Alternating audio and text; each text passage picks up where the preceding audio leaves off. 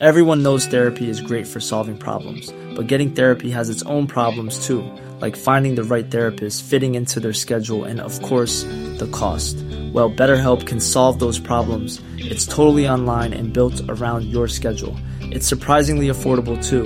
Connect with a credentialed therapist by phone, video, or online chat, all from the comfort of your home. Visit BetterHelp.com to learn more and save 10% on your first month. That's BetterHelp, H-E-L-P. So you have all this open space, and when you have quiet and you have open space and you don't have a lot of people around, that's when the quiet things can be a little more loud. UFOs, cryptids, ghosts.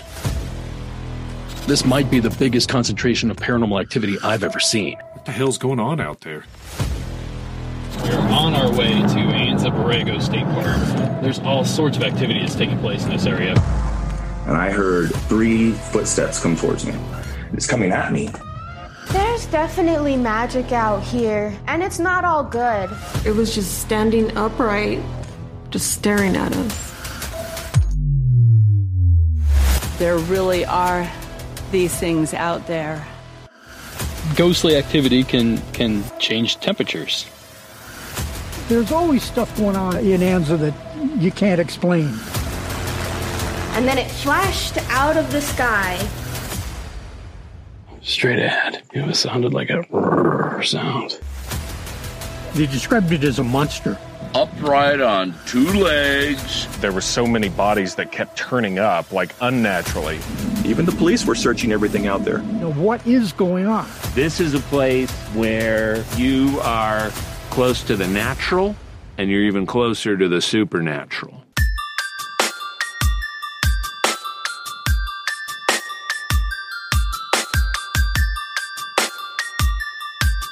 This is Somewhere in the Skies with Ryan Sprague.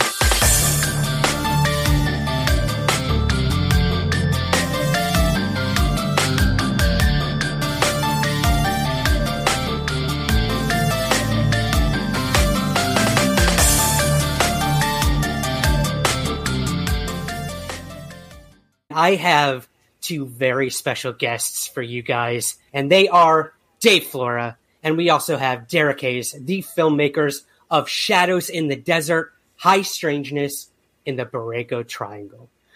Guys, congratulations first and foremost on the film. It's going to be premiering in California very soon, but I can't wait to dig into this with you guys tonight. So first of all, thank you for joining me. Well, thanks for having us. Thank you. Ooh, that was creepy. That was like perfectly in unison. We work together so well. This is how we got this thing done. Yeah. Oh man, that was like perfect shining twins right there. Creepy. I love it. Well, hey, you guys work together a lot. That's kind of my first question for you, actually, before we dive into this brand new film that you guys came out with. How did you 2 meet? I've never really gotten the origin story on how 2 of my favorite podcast hosts eventually started working together. So, Derek, let's start with you, man. How did you guys meet, and what made you want to work together on this project? Sure. I actually met David in my garage years ago, listening to Blurry Photos. I was a tinkerer. I worked on motorcycles and campers and that kind of thing before I did podcasting. And I would listen to everything, including your show, Ryan. And David's stuff just stuck to me. I mean, I really enjoyed it. So then I kind of started the show, and I started talking to all these people, and I'm like, I'm going to hunt this David guy out. And we started, doing guest hosts and that kind of thing together. And I don't know where it went from there, David. It just kind of snowballed at that point, didn't it? I think so. You were on an episode of Blurry Photos, just kind of talking weird news and things like that, and your show. And then we finally met in person at Mothman Festival. That's right, yeah. That was like 2017? 17, yeah. I think so, yeah. Yeah, I think you're right, 2017. Awesome. Well, for our members of the audience, again, who may not know, guys, tell us a little about each of your podcasts, if you don't mind. Derek, what is Monsters Among Us? Well, MAU is a call-in show about monsters, but not specifically monsters, anything paranormal, ghosts, UFOs, aliens, ESP, anything strange and unusual that someone's experienced. They call it in, they leave their story in the form of a voicemail, and then I kind of just rifle through them and pull out what I want to play. And we talk about it, we compare stories, we play some older stories that kind of correlate to what's going on. We have a good time there. It is. It's a really good time. I've spent many a nights not sleeping because of it, man. So thank you. Thank you. Thank you for that. That's the goal right there. That is always the goal. I know. Actually, with me, it's the opposite. I apparently put people to sleep. That's somewhere in the sky. I've been accused of that myself. Yeah, Yeah. You can buy stuff on my Patreon. It's a sleep aid, basically me reading things, then people fall asleep to it. So it's like a really good ASM, right? That's what exactly. That's what it is. Dave, tell us a little about Blurry Photos, man. Yeah, Blurry Photos has been going on since 2012, and it's evolved in that time frame. We started out, I had a co-host, Dave Stecco, and we would talk about these weird topics, in this world we live in here. And we had a more comedic bent on it, and then he left the show in about 2017, and I took over solo doing it, and I've kind of morphed it more into a deep dive, really analytical and kind of academic look at a lot of these topics.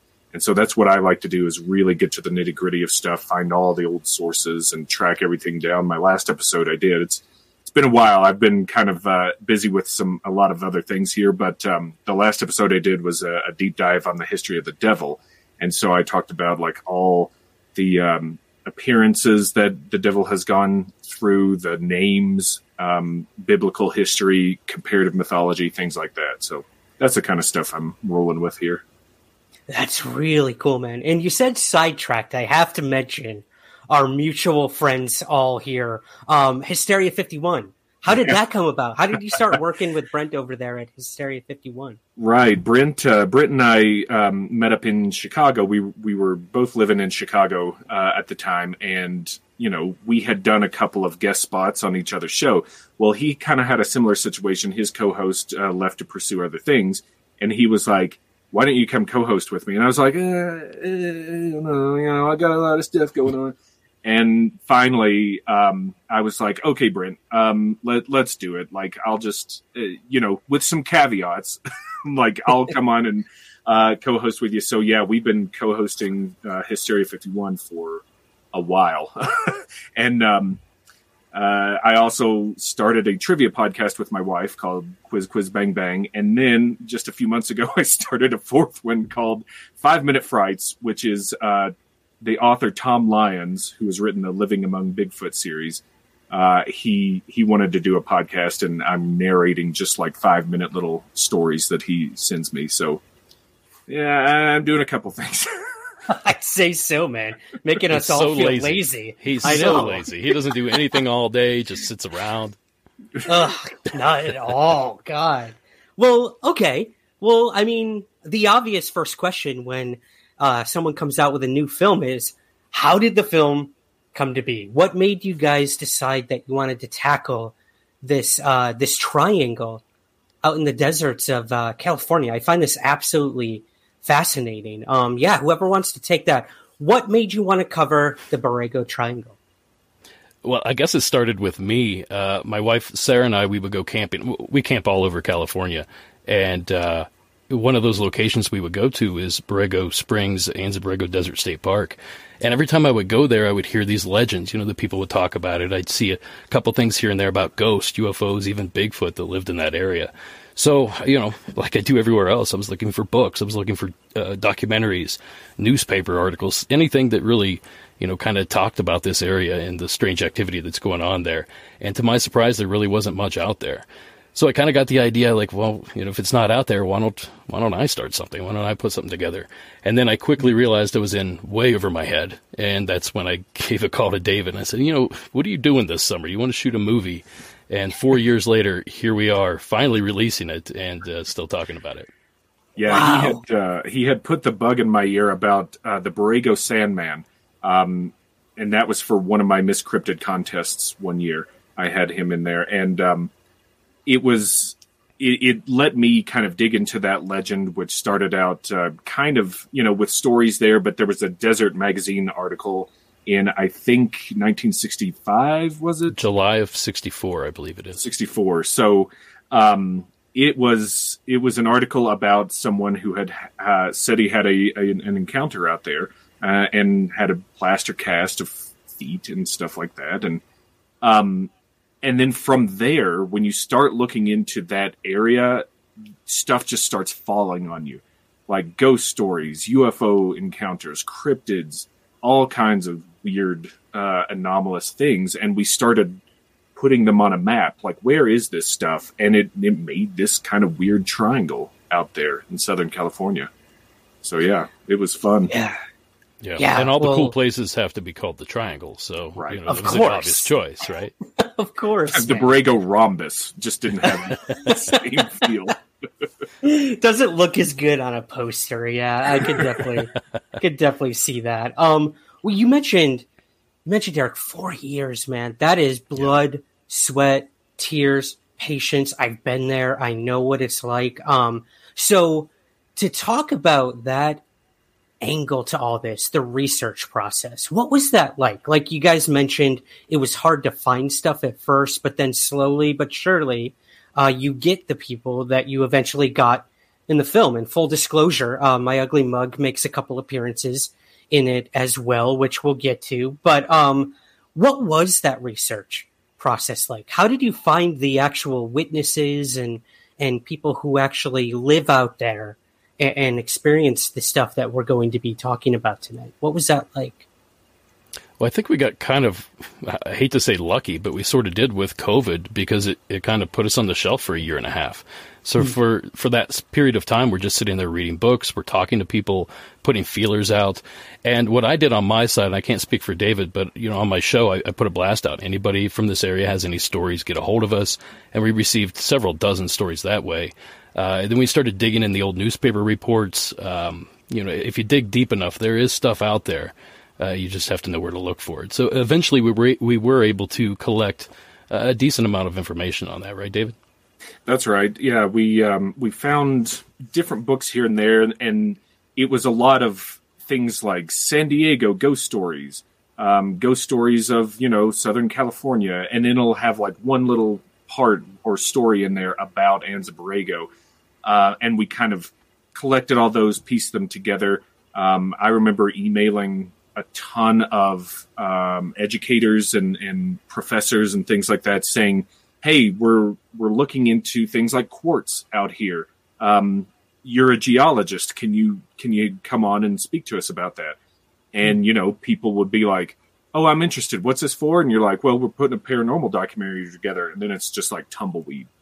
And so we had our fair share of people say, like, oh, what is it? Okay, no, I'm not doing it. Or just never reply or anything. So we did really get lucky. And our producer, Roxanne, helped out a lot, too, because she called around different groups in the area. There was one in Anza that met up and talked about UFOs and had, night watches and things like that. Got to do one of those with them. And then we ended up with a fella of the Santa Rosa band of Cahuilla Indians out there who told us, I sat with him for an hour just talking about this stuff. He had a couple of encounters he shared, talked about, the pictographs are a big thing out there, and just the energy of the place. It was amazing. So yeah, we just kind of lucked out. We knew where we wanted to go with some of the stuff, and we just threw a bunch of spaghetti at the wall, and whatever stuck pretty much made it into the film. It was kind of nice out there that once you got going, the path was right in front of you. You just had to follow lead to lead to lead. Yeah. And we kind of, like for Bigfoot, or the Sandman, as they call him out there, for example, we started with some contemporary reports and worked our way backwards to the mid-1880s, I believe. Mm-hmm. Some of these articles newspaper went back accounts, to. So, once you get started, you just follow the breadcrumbs, and it takes you back to, I don't know about the truth, but it takes you back to something. Right. Well, and you guys, you're mentioning ghosts and UFOs and cryptids and the indigenous people. I kind of want to tackle each of those briefly with you, but I guess let's kind of paint a picture for the audience. What exactly? I didn't even ask this earlier. What is the Borrego Triangle? What is it comprised of? And maybe give us a little more geographical perspective on that, if you don't mind. Whoever wants to take that. You can start clearly fighting over that. Well, the triangle, it's massive. I'll be honest, but everything in that part of the world is.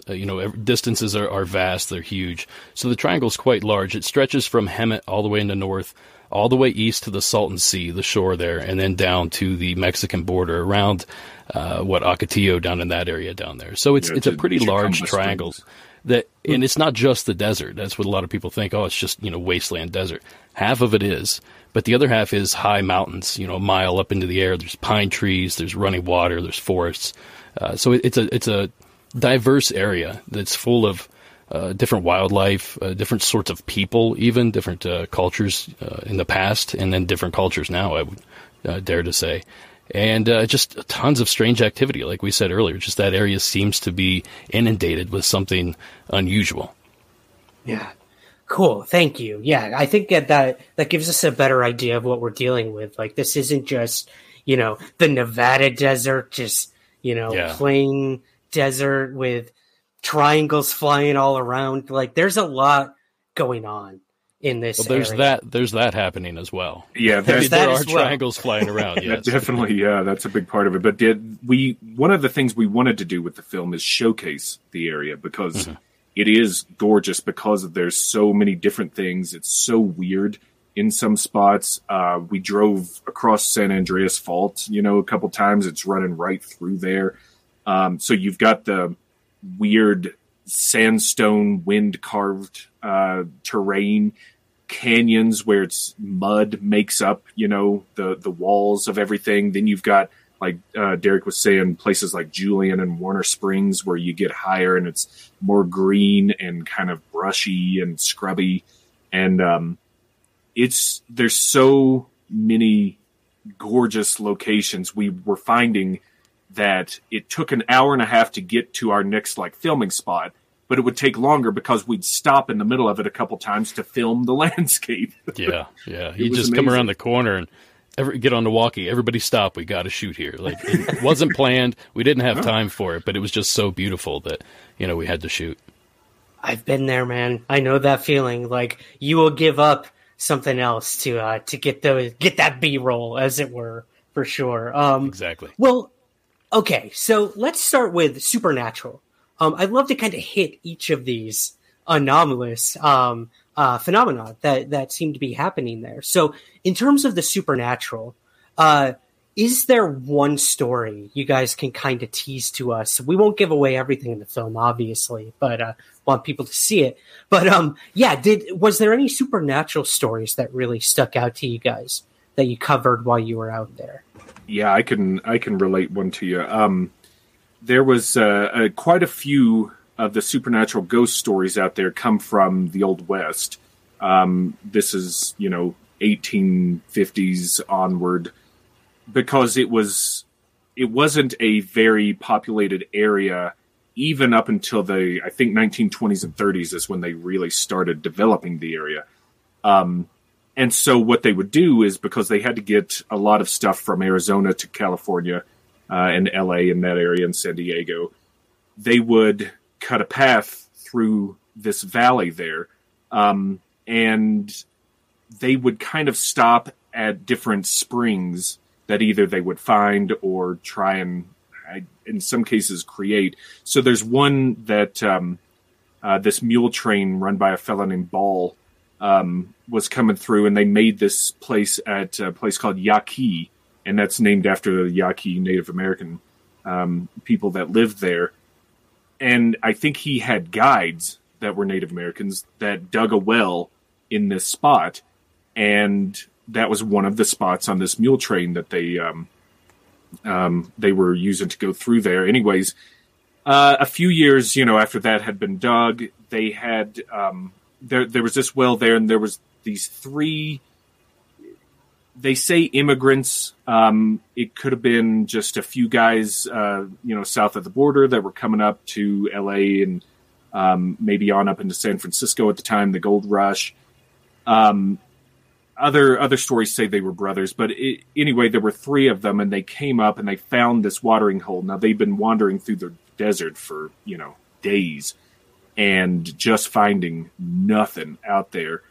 And they finally see this well, and it at the time, it wasn't even like you would think a stone well would be. It was basically a watering hole for horses, and they just bolted for it, and they just started gulping water out of it, and that is a bad idea to do when you're really dehydrated, because it causes your cells to swell really quickly, and that can cause hemorrhaging in the brain and death pretty easily. And that's what happened to one of them right after they drank the water. And then the other 2 saw something in the guy's pot where they were rifling through, looting the corpse, as it were. And they pulled out a gold nugget. And I don't know if they didn't know that the guy had it or what, but those 2 started fighting each other over that gold nugget, the 2 that were left. And one of them killed the other, took the gold, and ran off into the desert. And he was never seen again. So it goes. But now they say that spot is haunted by the ghosts of these 3 brothers that fought each other over gold. And, they say that sometimes you can still see the outlines of them fighting in this area. And it's really creepy. So we went to this spot, to Yaqui Well, and we talk about the story in the film, and we did a nighttime investigation of the area, had some EMF meters and heat thermal cameras and imaging and things like that, and it was a lot of fun. The wild thing about it to me was the place where the well was, as compared to about 10 feet away from it, was much cooler in that spot. And you can see it on the thermal gun that we have. And that was really fun. I don't know if that's indicative of anything other than, just a kind of a sink in the ground. But that was something that was a really cool observation that we were able to make. It was like a 10 to 15 degree difference, too. It wasn't subtle either. Mm-hmm. You could feel it. You could walk into it. Yeah. That's so interesting. A perfect little circle right there. It was really strange. Huh. Yeah, and I think that's another big thing about the film too, is you guys are out there. This isn't just something you're talking about and throwing some talking heads up and giving us a history lesson. Like, you actually went to these locations and attempted some investigation. So that was really cool and refreshing to see. That story did really stick out to me for sure. You can imagine the desperation back during the gold rush and how many spirits were probably left behind there for all different reasons. So, that one definitely stuck with me as well. Derek, I want to ask you, man, a lot of this came from the idea of, what you guys, have said is the Sandman that's out there. These monsters, as it were, or these even cryptids. And these are also reported within the triangle as well. So I'd love to move on to actually the cryptid kind of part of all of this and get your thoughts on that side of all this. What you guys investigated in terms of cryptids out there, and possibly maybe some of the connections that might have with the indigenous people. Is that something you can comment on?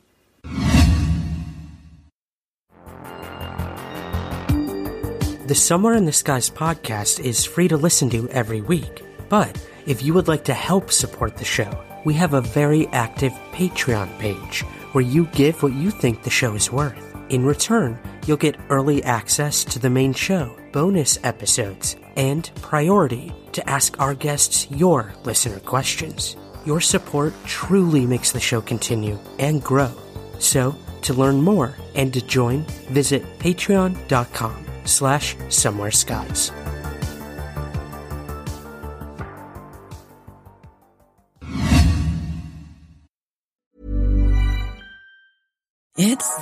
time of the year. Your vacation is coming up.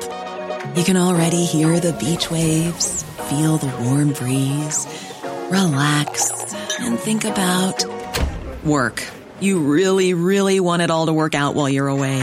Monday.com gives you and the team that peace of mind. When all work is on one platform and everyone's in sync, things just flow. Wherever you are, tap the banner to go to Monday.com.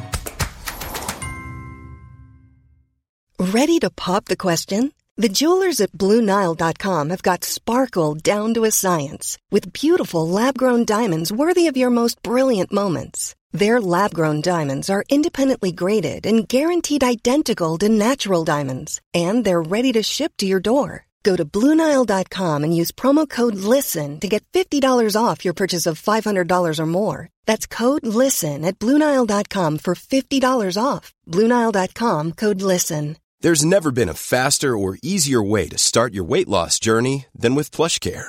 PlushCare accepts most insurance plans and gives you online access to board-certified physicians who can prescribe FDA-approved weight loss medications like Wegovy and Zepbound for those who qualify. Take charge of your health and speak with a board-certified physician about a weight loss plan that's right for you. Get started today at plushcare.com/weight loss. That's plushcare.com/weight loss. plushcare.com/weight loss.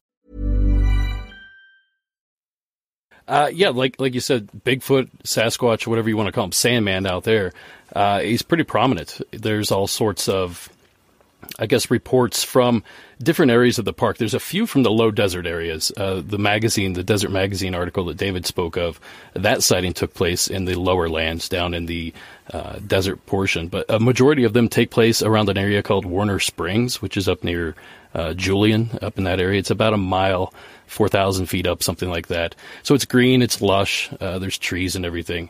And we get so many reports from that area. And back in I don't have the numbers in front of me, I apologize, but back in the 1880s, there was a flap of disappearances around this certain area up in there. They called it Dead Man Hole because of all these people that would come up missing there. They would find bodies from time to time, and their belongings would still be on them. They'd still have their cash, they'd still have their pocket watch and everything. So they didn't think it was a robbery or anything like that. And then at some point, finally, people started to see this creature, this monster up at Dead Man's Hole. And at a certain point, these fellas went after it, and they tracked it up into the mountains and into this cave. And I guess they killed the creature and hauled it back to San Diego for examination. And that's sort of where we lose the trail as to what's happening there. There's some discrepancy as to whether or not this is a true story or if this is some sensationalized thing. But it's just the tip of the iceberg. We talk to people that have seen things out there. And Sasquatch, Bigfoot, Sandman, it's not the only thing out there. There are other reports of dogman type creatures. There's these glowing beings of light. They kind of remind me of a gray alien, except for their skin glows. There's another story of a 8-foot skeleton with a lantern lodged in his chest. So there's all sorts of crazy stuff out there that kind of falls within the cryptid realm. Some of it a little more fringe than others, but it certainly seems to be a hot spot out there of some sort with that activity.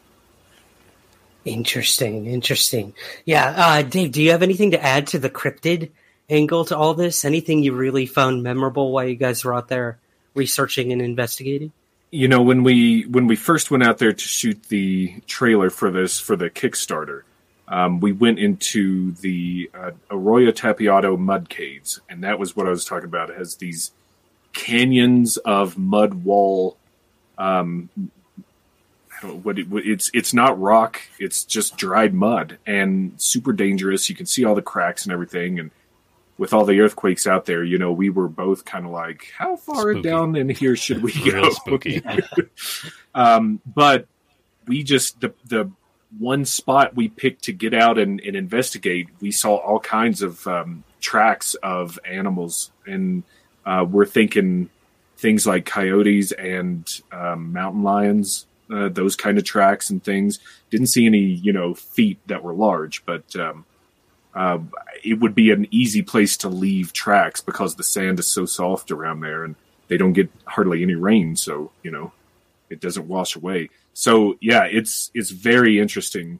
And the people that we talk to, the majority of the people that we have in the film have some kind of Bigfoot or cryptid story seeing it. There's one that crosses the street, and one that, a dude's out just kind of enjoying himself and hears like crashing thuds and footsteps coming towards him, things like that.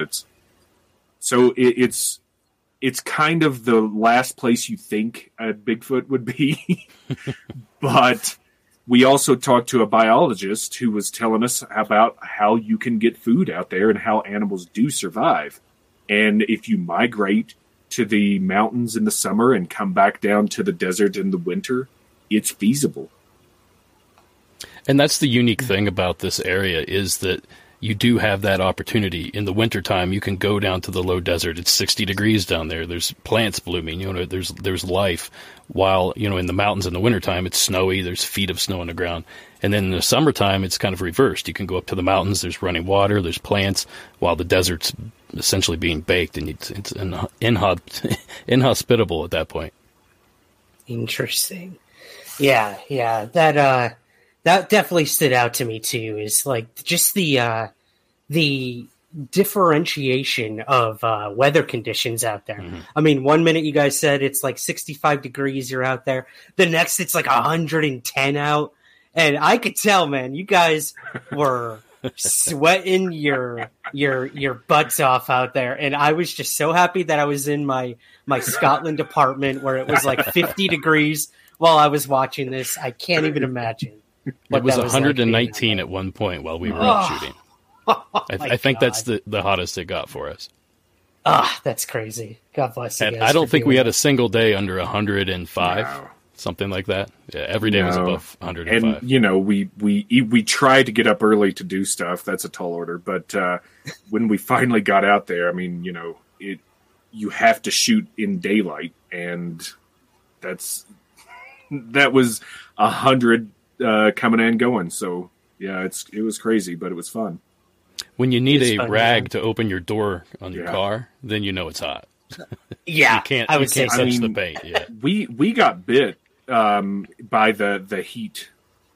Our initial Kickstarter trailer shoot, we were out there, and this was October, Derek? Yeah, October of 18. I want to say something like that. Yeah, and we were out there running around trying to find some of the pictographs, and spent, a couple hours just boulder hopping and running around in the desert. And it was pleasant. The wind was nice, it was hot, but it wasn't unbearable. Well, we get back to town, to base, and we go to dinner, and none of us can eat. We're just kind of sitting there, 1,000-yard stare. And we get back to the campsite, and like Derek pukes, and I'm just zoned out, and then we just kind of rally and do a video for the Kickstarter saying, "Hey, can we have your money?" The things you'll do. Wow. Well, hey, I mean, it's dangerous out there. You guys mentioned that several times in the film, whether it's the heat or the scavengers that may be out there, or going on property that's not yours. Like that could always be a risk too out there. You've got military activity, you've got everything out there. So I can understand why this probably wasn't by any stretch of the imagination an easy film to make. I want to get to the coup de grace, why I loved the movie, and that's, of course, UFOs. And there was some interesting stuff that happened while you guys were out there. We'll leave it to the audience to see the film, to see you guys weren't exactly alone when you were out there interviewing people about UFOs and even looking for them. So, we'll leave that for the viewers to see. But tell us a little about the UFO angle to all of this, if you don't mind. What has been reported out there? And, what's some of the most compelling reports you guys came about when it comes to the UFO phenomenon? Well, some of the shapes or categories of UFO that we've had reported a lot out there, of course, the black triangles. We had a few witnesses that reported those all throughout the desert, not just in our particular area. But some strange lights, of course, you get that everywhere. Biological UFOs. We had one witness that saw something that I think it looks like a meatball, honestly, but it was flying through the sky. And the ironic thing about that is that jets, military jets, showed up moments after it kind of exited the area. So there was some sort of connection going on there. There's a daylight UFO that takes place out there called Goldie. You see it during the day, flying around the mountains down there. All kinds of strange stuff. And like Ryan said, the military, there was a huge military presence out there. Everywhere you turned, there was a helicopter, or there was a jet, or there was some sort of activity going on there. So, David, help me out. What am I missing with the UFOs here? With the military presence and stuff, there were a couple times they circled us specifically and got real close. One of them, I don't know if it was for us, but we were in, I think, Ocotillo Wells, and one of them landed in somewhere in town. It was probably 200 yards from where we were filming. So there's definitely a presence, and there are several military bases around there, but there were also, I mean, why did they care about us? It seemed like they did, though, didn't it?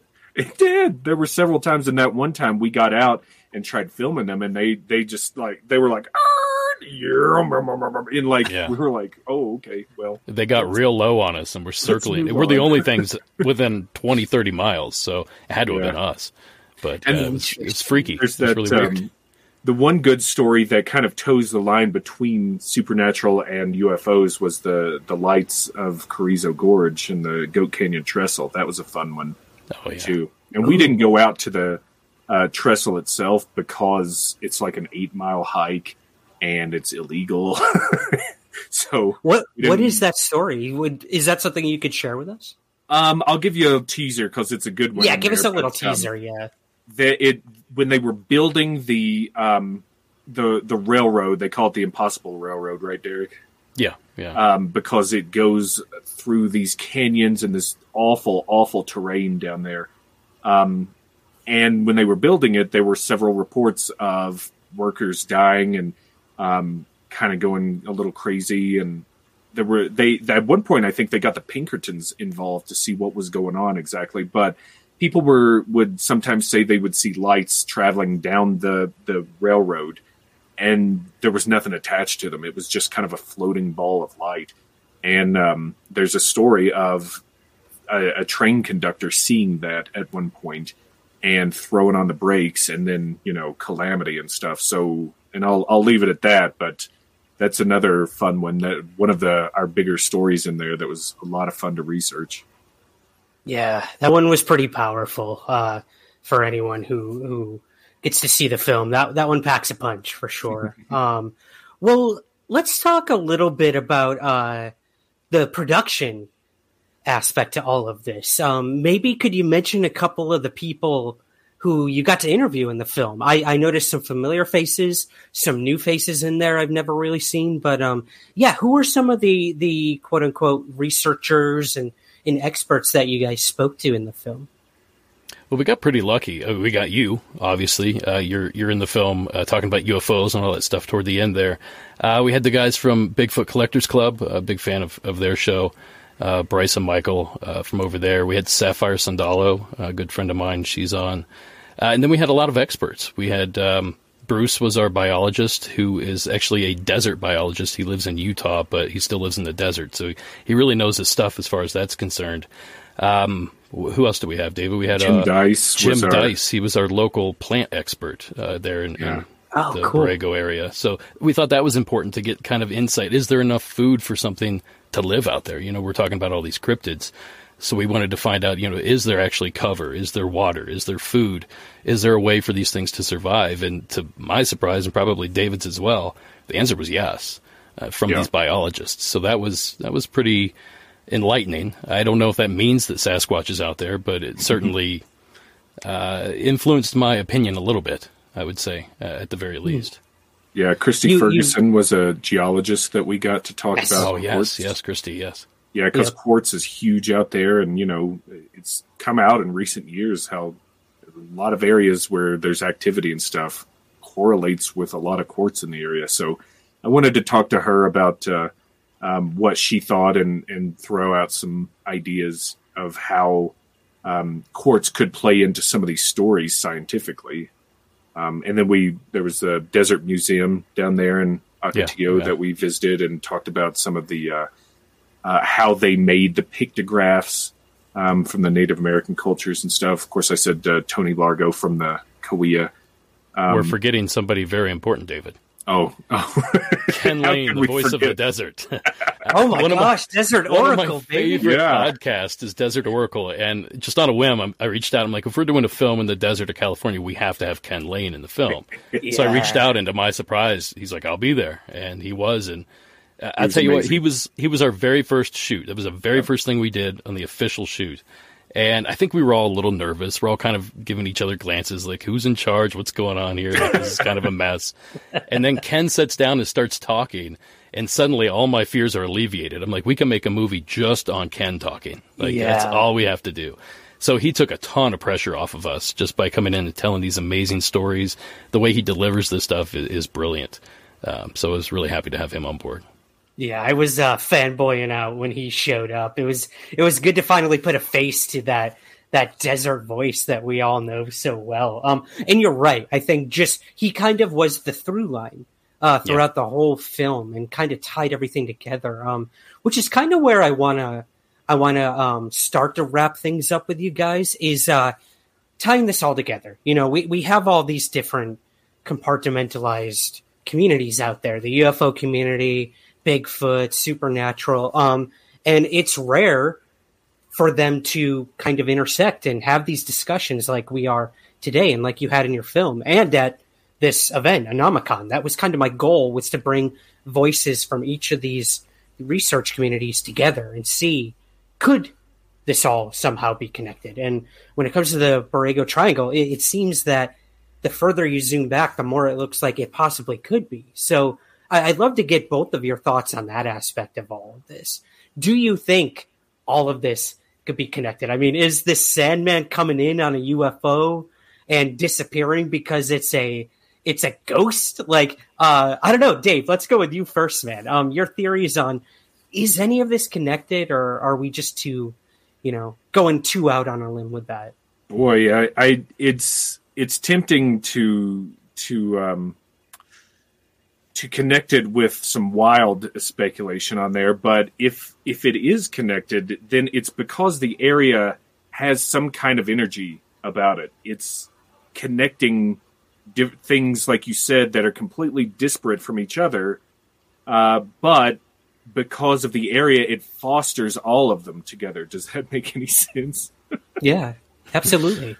I would say it would be the area itself, as opposed to any of the phenomena, like a UFO is dropping off some Bigfoot while it's also like killing people and leaving their souls behind or something. You know what I mean? That happens all the time. All the time. That old chestnut. That's the MO. Yep. Derek, what do you think, man? Well, I don't know if it's connected, but it occurred to us very quickly that it might be because of the history of the area. Because it's the desert, things don't rot, things don't disintegrate, and there's tons of artifacts remaining, and most of those are in the form of petroglyphs, petrographs, that sort of thing, writing on rocks, essentially. And as we started researching all this stuff, that was one of the things we hit heavy, and we started to realize that there's pictures that look like Sasquatch, there's pictures that look like UFOs, there's all these things that kind of tie into the legends that still exist in this area, and it kind of gives, at least me, I can't speak for the artist or anyone else, looking at it, but it kind of gives me the feeling that they were experiencing the same things that people experience today, and that's their way of depicting them. So there was some sort of tie-in there. I don't know how it all ties together, but there was certainly some tie-in with history as far as that's concerned. So a little bit of credence, I guess, was lent to it because of this artwork that's left behind. It goes to it speaks to the longevity of whatever, if there is something happening, it's been happening for a long time. It's not just because we moved in there or something. Right. But a quick note too on that, we always like to point out for anybody who goes legend tripping with this stuff, please respect the petroglyphs and don't touch anything. Just look, take a picture if you want, but leave it as it is. That's one of the big things we try to push in the film and tell everybody when we're talking about these things. It's history and it's people's culture. So just leave it be and enjoy the look of it. And there are massive fines if you don't as well. So there's always that. Yeah, there's that too. You're right, man. Like that stuff is so sensitive. I've been to, petroglyphs in Arizona, a few other places, and you can tell. And I was up there with a Zuni tribe elder, actually. Awesome. He was interpreting them for me, and it was clear that some kids had been up there and were messing around with some of it, and you could just see, the hurt in this elder's heart. It was visible on his face to see that, like his history be literally, scribbled away on these ancient rocks. So you're right. Anyone, public service announcement from the three of us. If you're out there investigating UFOs, ghosts, cryptids, anything, just be respectful of the property you're at and the history behind it and the people who live there and everything in between. I think that's a great lesson, and it did come across in the film for sure. Well, to kind of wrap things up, guys, what do you hope people will take away from the film? What do you hope the audience will come away thinking after they see Shadows in the Desert? Derek, let's start with you, man. Well, my personal goal here is to actually get people out there. I think a lot of people don't realize this place exists. It's really cool. There's some really cool areas there.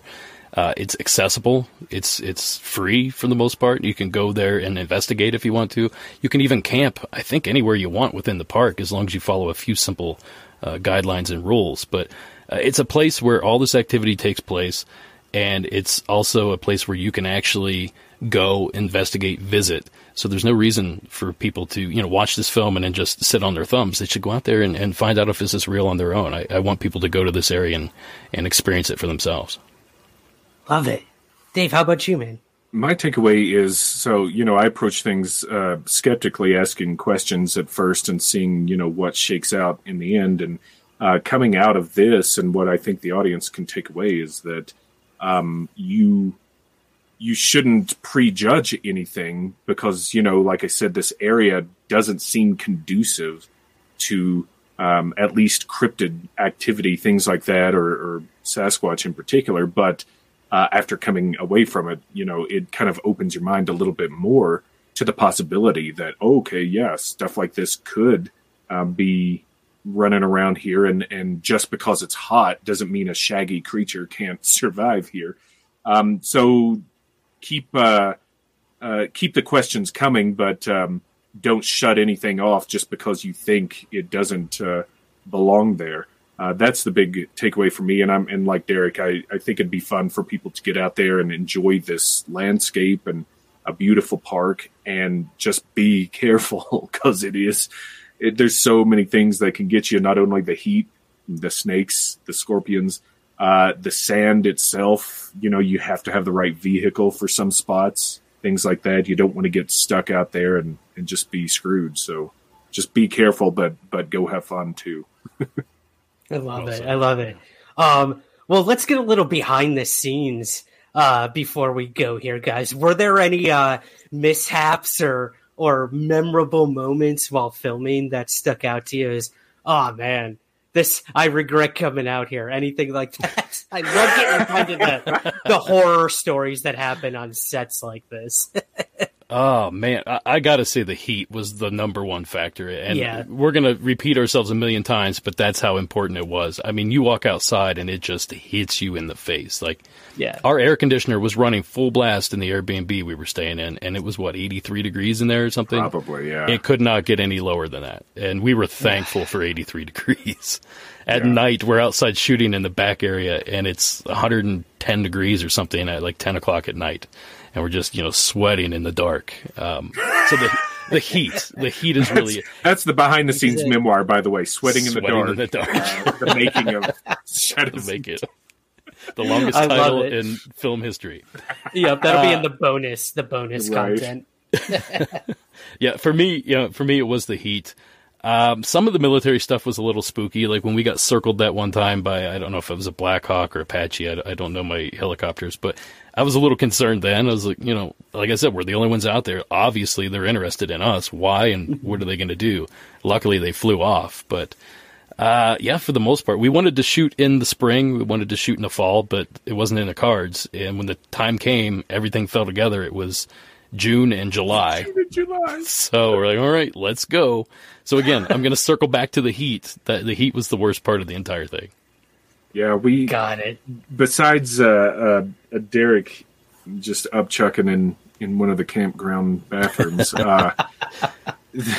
the craziest stuff that happened. There wasn't too many, thankfully, I guess, but we got hit with a sudden downpour coming into there one time. We had to jump out and get the equipment out of the back of the truck and on the side of the road, and that was wild. That was unexpected. There was this wild dry thunderstorm that happened another time when we were coming back to home base.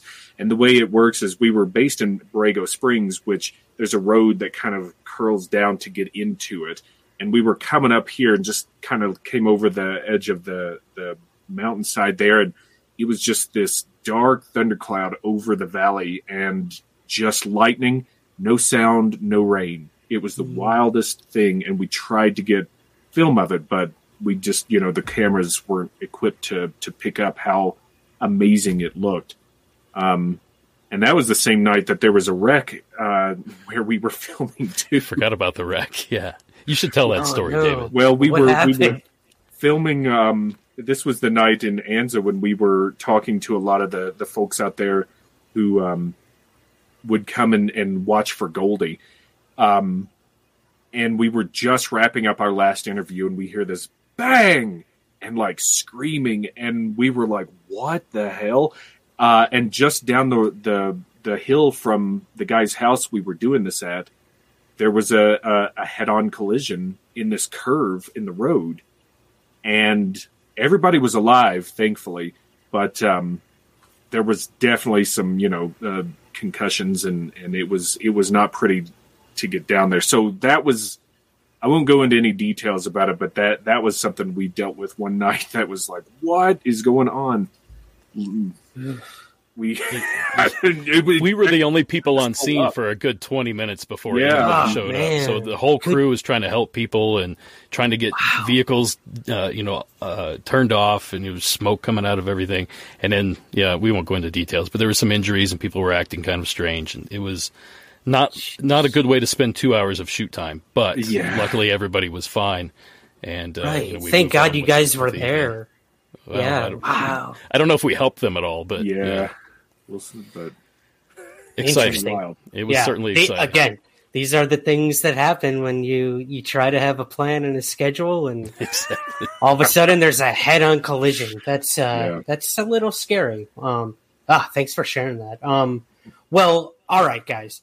Well, I've seen the film. I want all of our people seeing Anomicon to see the film. So, obvious question. When eventually will we be able to possibly see Shadows in the Desert? Well, we're actually doing a premiere event on the 17th of August in Idlewild, California. You mentioned earlier in the broadcast here. Yeah, a couple weeks ago. We were all it would have been in the past in this. It went amazing. Yeah, it was so much fun. Tom Cruise showed up. It was Steven amazing. Spielberg. Oh, it was man. great. Steven Seagal of all. Well, yeah. What? Tell us a little about that screening. I know it will have passed already, but that's so cool that you guys got a premiere. Tell us a little about that, if you don't mind. Yeah, we chose Idlewild because it's sort of one of the points of the triangle. It's right up there where all the Bigfoot sightings are taking place. A little mountain town above Palm Springs. So we chose this tiny theater up there. They've been really good to us, getting everything set up. A lot of the stars of the film are coming to view the film with us, and tons of fans are coming as well. So it's going to be a good time. We'll probably get some drinks afterwards and just kind of discuss spooky stuff and go from there. But we're pretty excited to finally get it out in front of people. Like I said, it's been 4 years, so it's been a long road, and we're really pumped to get it in front of people. Yeah, and as of the filming of this, we are in the works to get it streaming, and that we are told should happen in the fall, hopefully maybe October, but we don't have an exact date. But Ryan can either let you know before you watch this or right after. Yeah, hopefully. He can absolutely. Yeah. Well, if people want to stay updated, with you guys on everything with the film and the work that you both do. Give it all to us, guys. The socials, the websites, what you got coming up. Derek, let's start with you, man. Yeah, you can find Monsters Among Us anywhere you find podcasts. We release every Thursday. If you follow our social media accounts, just search for Monsters Among Us. We'll keep you updated on all the stuff, pertaining to the film, release dates, all that kind of thing. So, just follow me there. Awesome. Yeah. Dave, how about you, man? Same with me. I'll be posting about whenever everything comes out, and you'll probably you have, I don't know, 3 or 4 places you could hear that from by now. So whatever you're listening on, just search for Blurry Photos, Hysteria 51, Quiz Bang Bang, or 5 Minute Frights, and hopefully there'll be some information that's readily in your face at any of those sites. The Slacker only has 4 podcasts. You believe that? Only. God, come on, man.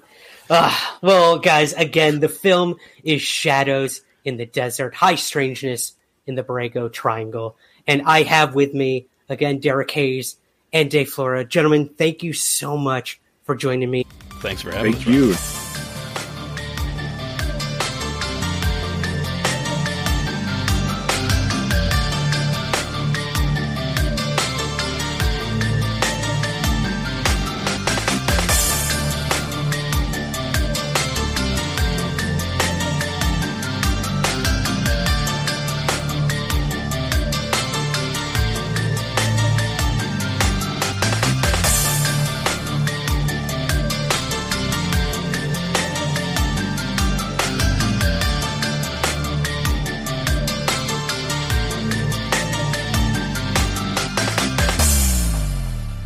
Somewhere in the Skies is produced by Third Kind Productions in association with the Entertainment One Podcast Network. Ready? Okay. Give me a beach. Beach! Give me great food. Tacos! Give me adventure. Hiking! Give me a date night. Sunset cruise! Give me some smiles. Cheese! Give me more beaches. Beaches! What's that spell? San Diego! If you're happy and you know it, San Diego is the place to show it. Book your trip at sandiego.org. Funded in part with the City of San Diego Tourism Marketing District Assessment Funds. Planning for your next trip? Elevate your travel style with Quince. Quince has all the jet-setting essentials you'll want for your next getaway, like European linen, premium luggage options, buttery soft Italian leather bags, and so much more. And is all priced at 50 to 80% less than similar brands. Plus, Quince only works with factories that use safe and ethical manufacturing practices. Pack your bags with high-quality essentials you'll be wearing for vacations to come with Quince. Go to quince.com/pack for free shipping and 365-day returns.